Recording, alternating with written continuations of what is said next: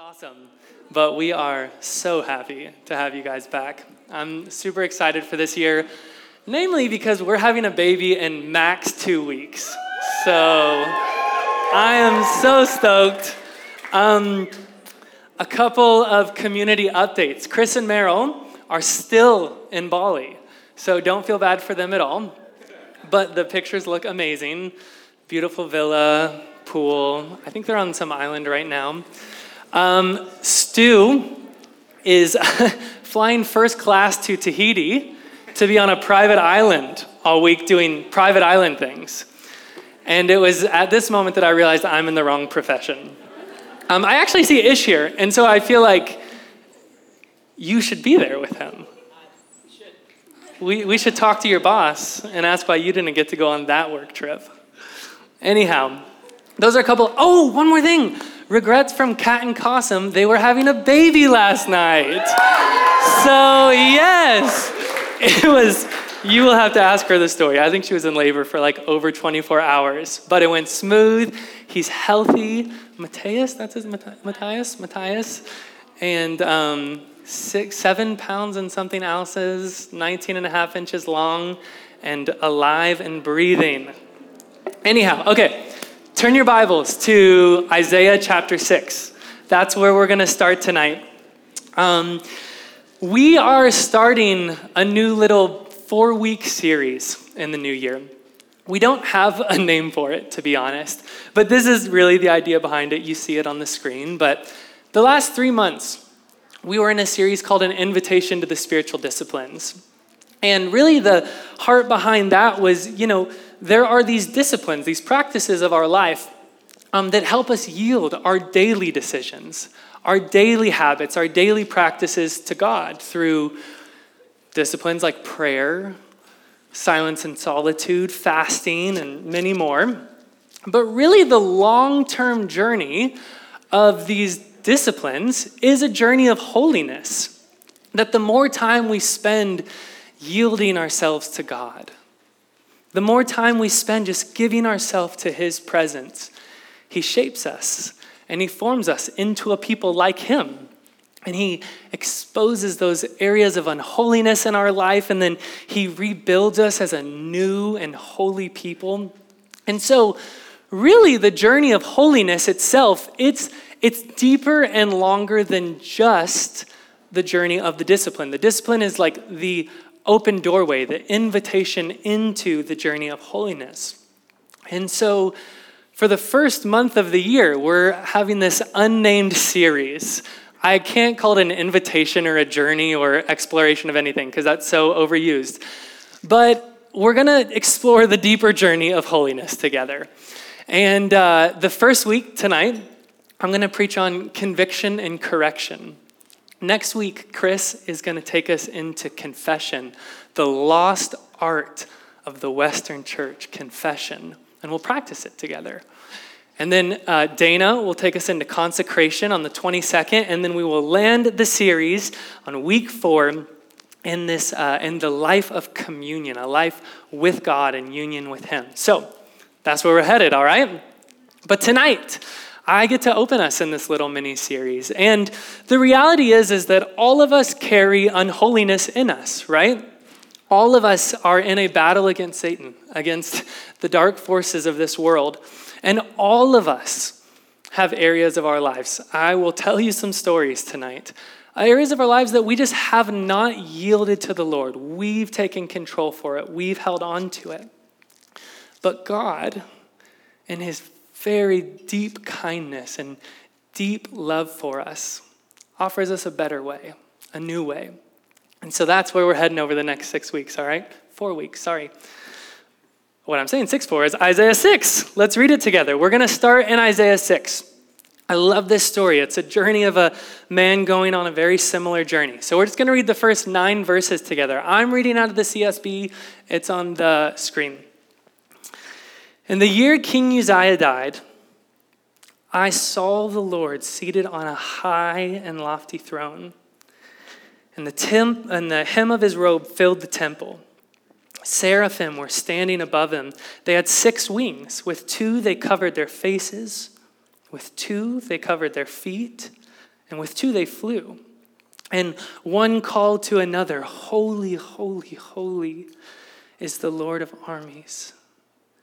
His glory fills the whole earth."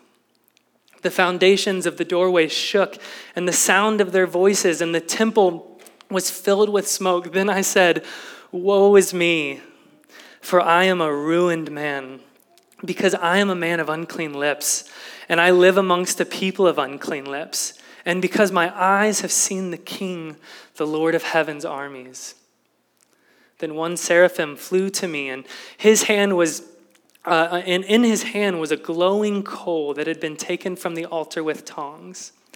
And he touched my mouth with it.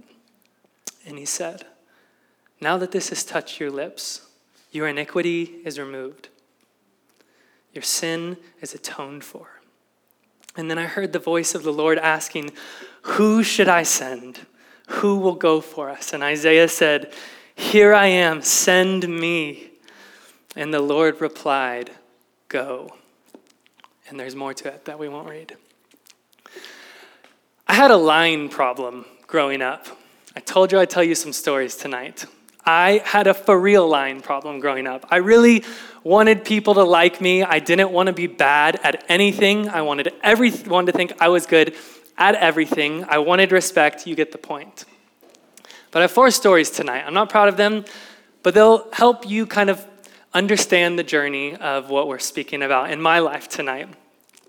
I remember when I was in 4th or 5th grade, my babysitter was over one night, and I played him Jesus Freak by DC Talk. Anyone remember that? Sure. Oh yeah, baby.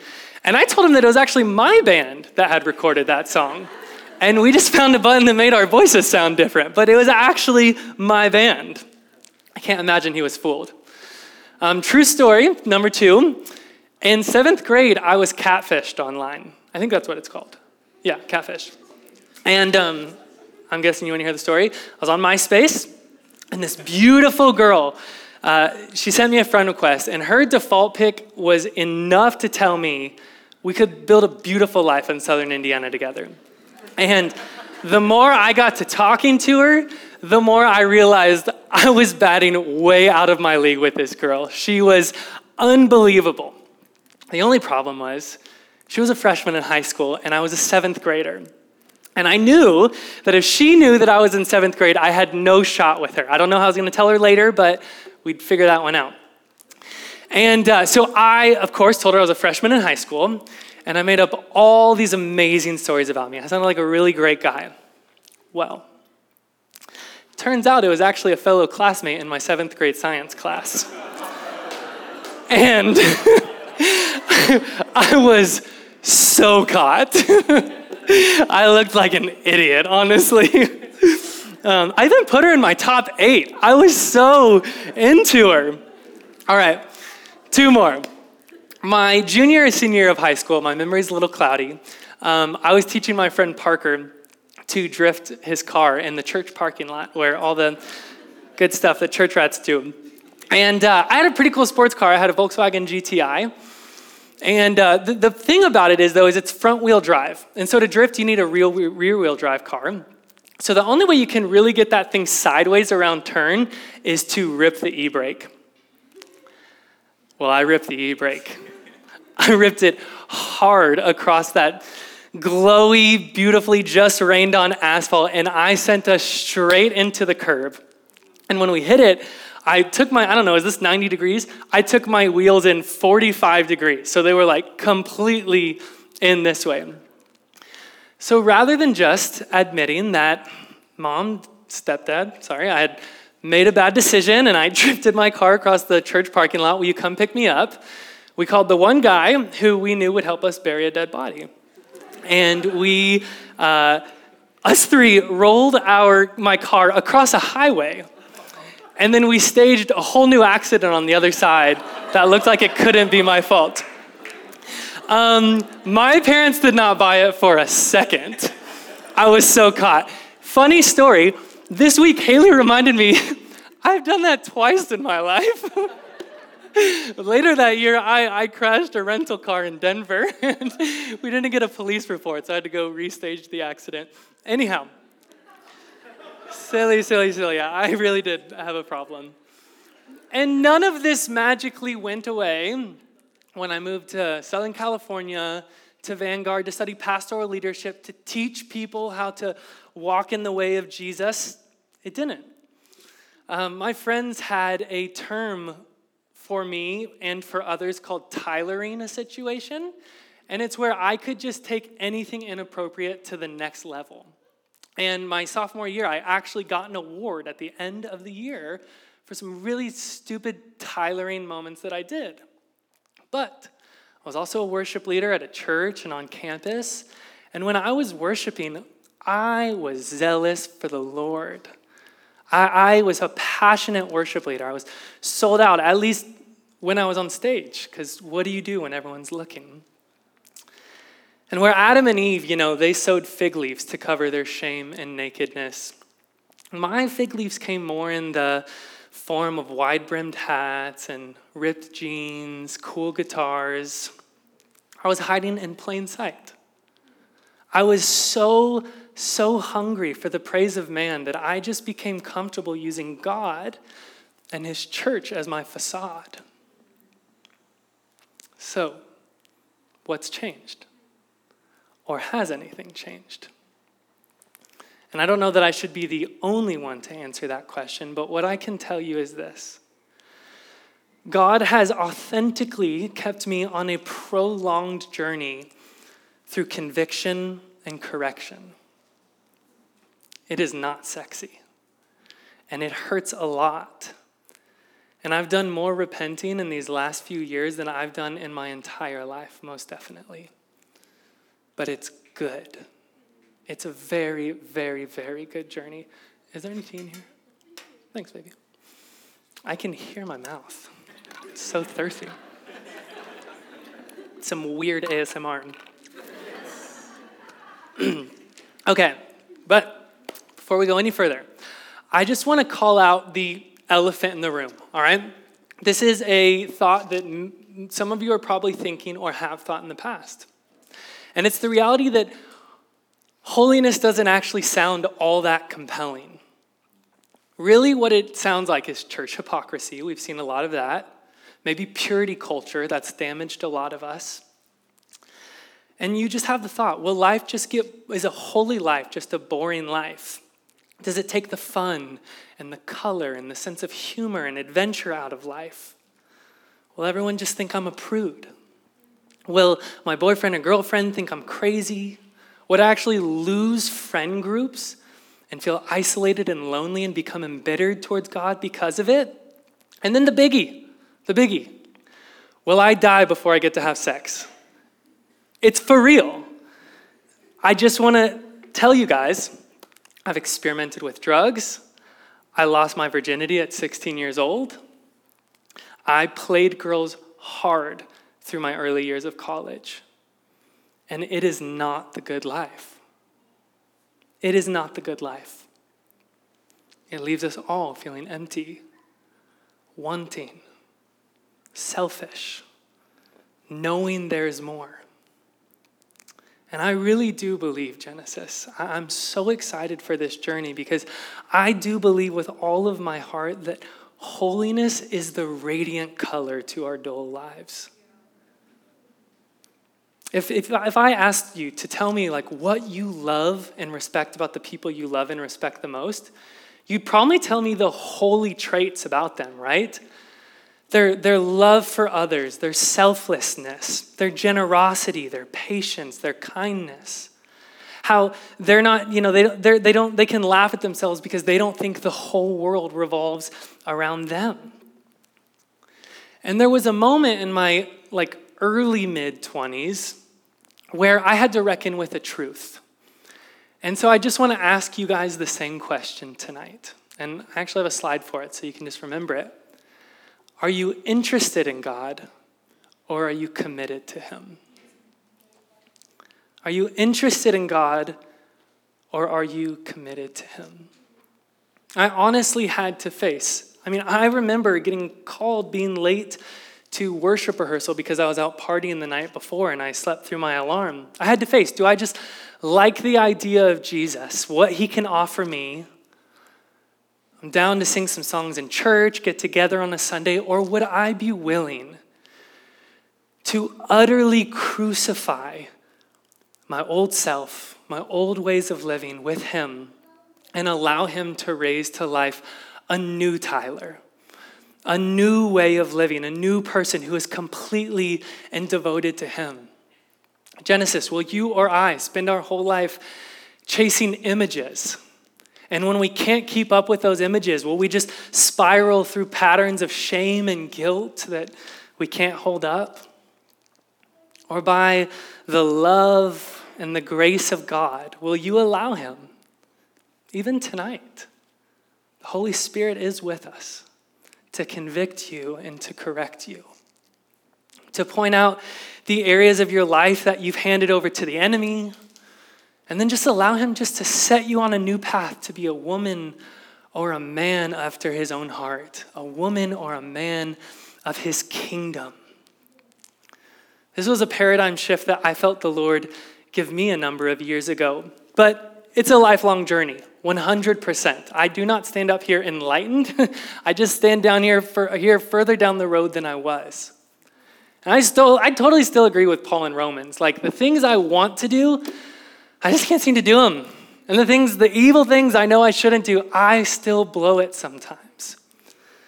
But I'm on a journey that I want to invite you guys with me, and us as the leadership of this church want to invite you on as a church together. And so I'm just asking you tonight to consider joining this journey by, one, just becoming aware of the Holy Spirit in our presence. As I preach the rest of this night, I'm not just talking information or facts. Like, I want to partner with the Holy Spirit, that he would speak to a part of your life. And as he does, would you just be open and willing to let him come and point out those areas in your life that he just wants to, in love and kindness, remove and then replace and build a new foundation of a new man or woman on them. That's the invitation over these next 4 weeks. And so I'm going to start it. So tonight, correction and conviction and correction. Next week, confession, consecration, and then communion. That's where we're heading, all right? Where's this water? Gosh. Okay, well, I chose to kind of combine conviction and correction together because really it seems to me that they always are paired together. That God doesn't just expose the dirt and stuff in our lives and then just leave us there, but he actually picks us up, cleans us off, and then sets us on a new path. That's correction. He gives us a new way, a new path. And so those are the two we're going to explore tonight. You with me? You there? Okay. Sorry. I feel like I'm talking a lot. I'm trying to stop doing that so much. I chose to start in Isaiah 6. And the reason why is because this is just a beautiful, come on, it reeks of like cross imagery. It's beautiful, but it's a man who sees the glory of God and then realizes, I need to go on a deeper, holier journey. And so he sees the holiness of God fill the temple, and then he realizes, I've been seeing wrong this whole time. He says, I'm a man of unclean lips amongst a people of unclean lips, and it's not okay. And Isaiah shows us that when we glimpse the holiness, the true holiness of God, we become utterly aware and convicted of anything that's not holy in ourselves and the world around us. It's like going your whole life thinking beige is white, you know? And then you see white for the first time and it's so much brighter, so much more brilliant than you could have imagined. C.S. Lewis reflects on this kind of conviction in his sci-fi trilogy. And long story short, and it really does unravel a lot, but there's these superhuman beings called the Eldila. I think that's how you pronounce it. And they are basically like angels, kind of. They're like these guardians of goodness, right? And they see the silent planet Earth, and they realize, they can tell it is destructive, it's evil, and we're going to go do something about it. And so the main character, Ransom, he sees them. He catches a glimpse of them, and he says they were like these vertical pillars that spun faster and were brighter than anything he had ever seen before. They just looked slightly off vertical. Like they were maybe 10 degrees off of vertical. And then it kind of dawns on him, he realizes they aren't off vertical. I'm off vertical. Like the whole world itself is about 10 degrees off kilter. And really what C.S. Lewis is pointing to here is that true holiness, true goodness is true vertical. But I never knew true holiness until I saw it. I never knew vertical until I saw it. And that's the reality of the world that you and I live in. Like Isaiah, the sin of this world should stun us. It should. But it doesn't. In fact, it's really just become our version of vertical. It's become what we see as normal and what we're used to. And so we just continue on as if everything's okay. That's why God sent the prophets. And it's even become culturally appalling to believe that there is a true vertical whatsoever. That what's good for you is not good for me. What's true for you isn't true for me. But friends, when we see the holiness of God at work, just like Isaiah, it makes everything unholy look like a stain in comparison. But there's good news.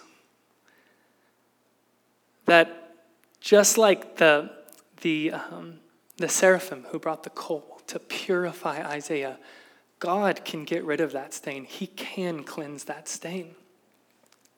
And so the seraphim, they with the tongs, they bring the coal and they touch Isaiah's lips. And in essence, God's saying, you're right, Isaiah.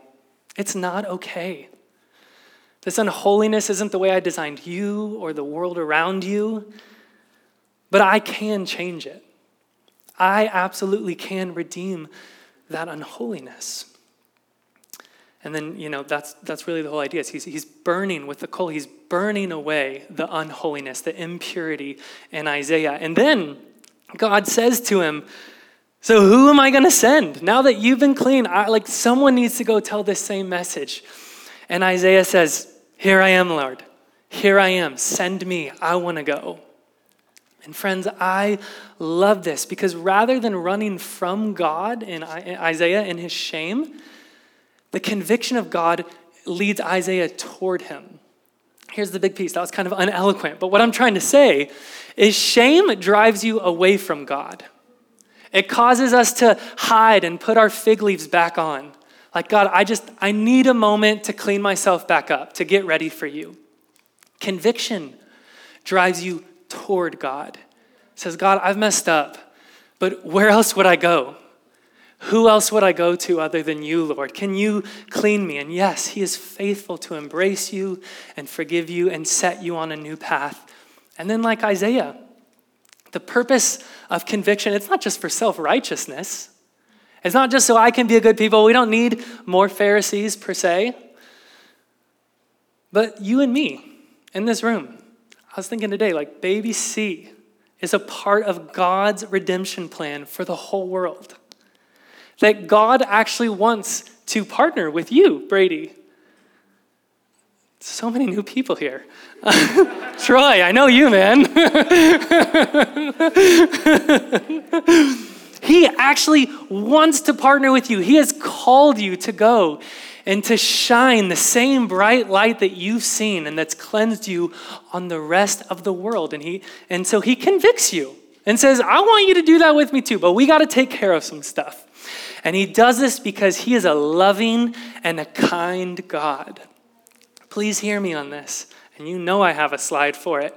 Conviction always flows from God's love and kindness. His conviction and his correction always flow from his love and kindness. Paul says in Romans 2, he's questioning the church, do you despise the riches of his kindness or restraint and patience? Not recognizing that God's kindness is intended to lead you to repentance. God convicting us, please hear me, is not him holding up his backhand saying, you better repent on the count of 3 or else. It's him saying, daughter, son, I love you. I love you, and the way you're living right now, it's crippling you, and it will continue to cripple you. You're creating a path of destruction before you, behind you, and I don't want that for you. But I can take you down the path of freedom, so come with me. And in John 16, when Jesus is explaining the role of the Holy Spirit in the world, he says this. We'll start in verse 7. It'll be on the screen. He says, "Nevertheless, I'm telling you the truth. It's for your benefit that I go away, because if I don't go away, the counselor won't come to you. If I go, I'll send him to you." There's a theologian who has a book that says the Spirit inside you is better than Jesus beside you. It's quite a scandalous thought to think it is actually better that Jesus would leave, that the Holy Spirit would come be with us. And then he says this of the Spirit: when he comes, he will convict the world about sin, righteousness, and judgment.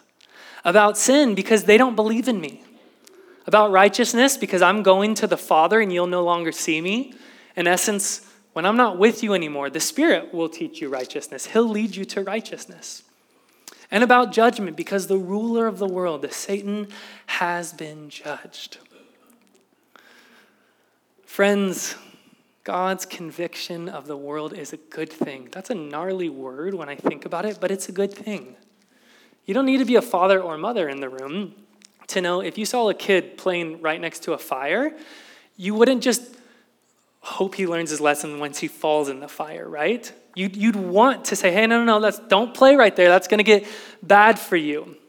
And God loves you so much that he would be willing to say to you, hey, the way you're living right now, it's not okay. You don't see how it's going to affect you right now, but I do. And it's not only going to hurt you, but it's going to hurt many people around you. The effects are going to be like falling into that fire. I mean, have any of you guys, I was thinking about this week, just ever had a friend, or maybe you've had to be that friend, who just had to lovingly, very lovingly call you out on something? Like, hey, when you can't handle alcohol, you say really hurtful things to people who love you a lot. Or like, hey, I see you spiral down these patterns of anxiety, and I just want to remind you, the Lord's got you. Whatever you think's coming, he's got it. Maybe some of you have been told or needed to tell somebody, since you've been in that relationship, you just haven't been your healthiest self. Or, hey, you asked me to hold you accountable to this, and I'm just not seeing evidence in your life right now. And I know you want it. You told me you want it. And so I just want to be a good friend to you and tell you, hey, I want to continue to see you walk down that path. How can I help? That's how the Lord convicts us. It is his kindness. It's out of complete love and kindness for us that he says, I want to help you see that the way you're living right now, those areas aren't okay. But there's a better way. And so I want to bring correction into the conversation now. And I think there is just this beautiful connection that conviction is always partnered with correction. That God, he doesn't just leave us in the dirt. He picks us up, he cleans us off, and he teaches us a new way. We become a whole new person. Anyone feel like, okay, I'll just say this. I did not have the best example of healthy discipline growing up. I don't know if anyone else was there. If your parents are here, do not raise your hand. I don't want you to experience that unhealthy discipline. But therefore, the idea of conviction and correction is often a touchy subject in our lives because it's partnered or associated with these ideas of outraged parents, insulting words, misuse or abuse of power and authority.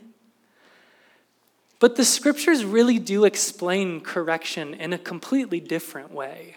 In fact, the writers of the Bible long for and desire the correction, the discipline of God. It's a very good thing in the scriptures. And so I just want to read a couple of them over us, just to help them kind of form our foundation for correction. Job 5 says this. He says, "Blessed is the one whom God corrects. So do not despise the blessing of the discipline of the Almighty. It's a blessing. Proverbs 3 says, the Lord disciplines those he loves. As a father, the son he delights in. There's this reality like, I truly want what's best for you, daughter, son. Proverbs 15, he says, those who disregard discipline despise themselves, but the one who heeds correction gains understanding. Like it is, we are not even loving ourselves if we just choose to say, nope, the way I'm doing it is the way I'm doing it. That's what you get. But then this last one, and I love it because I think it really embodies the heart of holiness, of leading us into a deeper journey. He says, whoever heeds discipline shows the way to life, but the one who ignores correction leads others astray. Again, like the writers of the Bible show us that correction, it's not just about your personal morality. It's not just about being a self-righteous person. It's about God's mission. That you are called to show the way of life, to lead others along the way with it. It's not just so you can be a good person. It's so that the earth can look a lot more like his kingdom. And he can do it with you as his partner. But we have to let him convict us. We have to let him correct the areas of our life that are just off vertical. We're just not seeing, but we've become used to. How much time do I have? Okay, I'm going to just, one more scripture, one more story, and then we're done. Is that okay? Okay. Peter, my dude. He writes to the church, longing for the church to be a holy people, a priesthood of believers, a church who just deeply desires holiness. And he says to them, this is in the context of mission, he says, you're a chosen people, a royal priesthood. You're a holy nation, a people of his possession, so that you may proclaim the praises of the one who called you out of darkness into his marvelous light. And then he goes on to talk just about the life of mission and the witness, how our witness itself becomes mission. So friends, tonight, would we strip off our fig leaves that we may become a people who proclaim the praises of the one who called us out of darkness and into his marvelous light? Would we allow him to convict the areas of our lives and correct us towards a better, more holy journey with him? I have one final story, and I tell this story ad nauseum because I love it. And it's anyone like the Chronicles of Narnia? Oh, yeah. And The Voyage of Dawn Treader is the third in the series, well, at least in the movies. And there's this moment where Eustace, he's kind of a butthead, honestly. He said, C.S. Lewis literally says, out of the greed and dragonish thoughts of his heart, he literally becomes a dragon. This is primo fiction for you. But it's C.S. Lewis's kind of like depiction of the fig leaves. But Eustace can only take it for so long. After a while, he just wants to be a boy again. And he wants to hang and chill with his boys again. And he wants to go back and do his old life better this time. And so he sits there and he's just trying to claw these dragon scales off of him. And he's just, some are coming off, but not many. And then Aslan, the lion, comes and speaks to him. He says, Eustace, you will have to let me undress you. And as Eustace surrenders to the moment, he lays on the ground, giving himself completely to the claws of Aslan.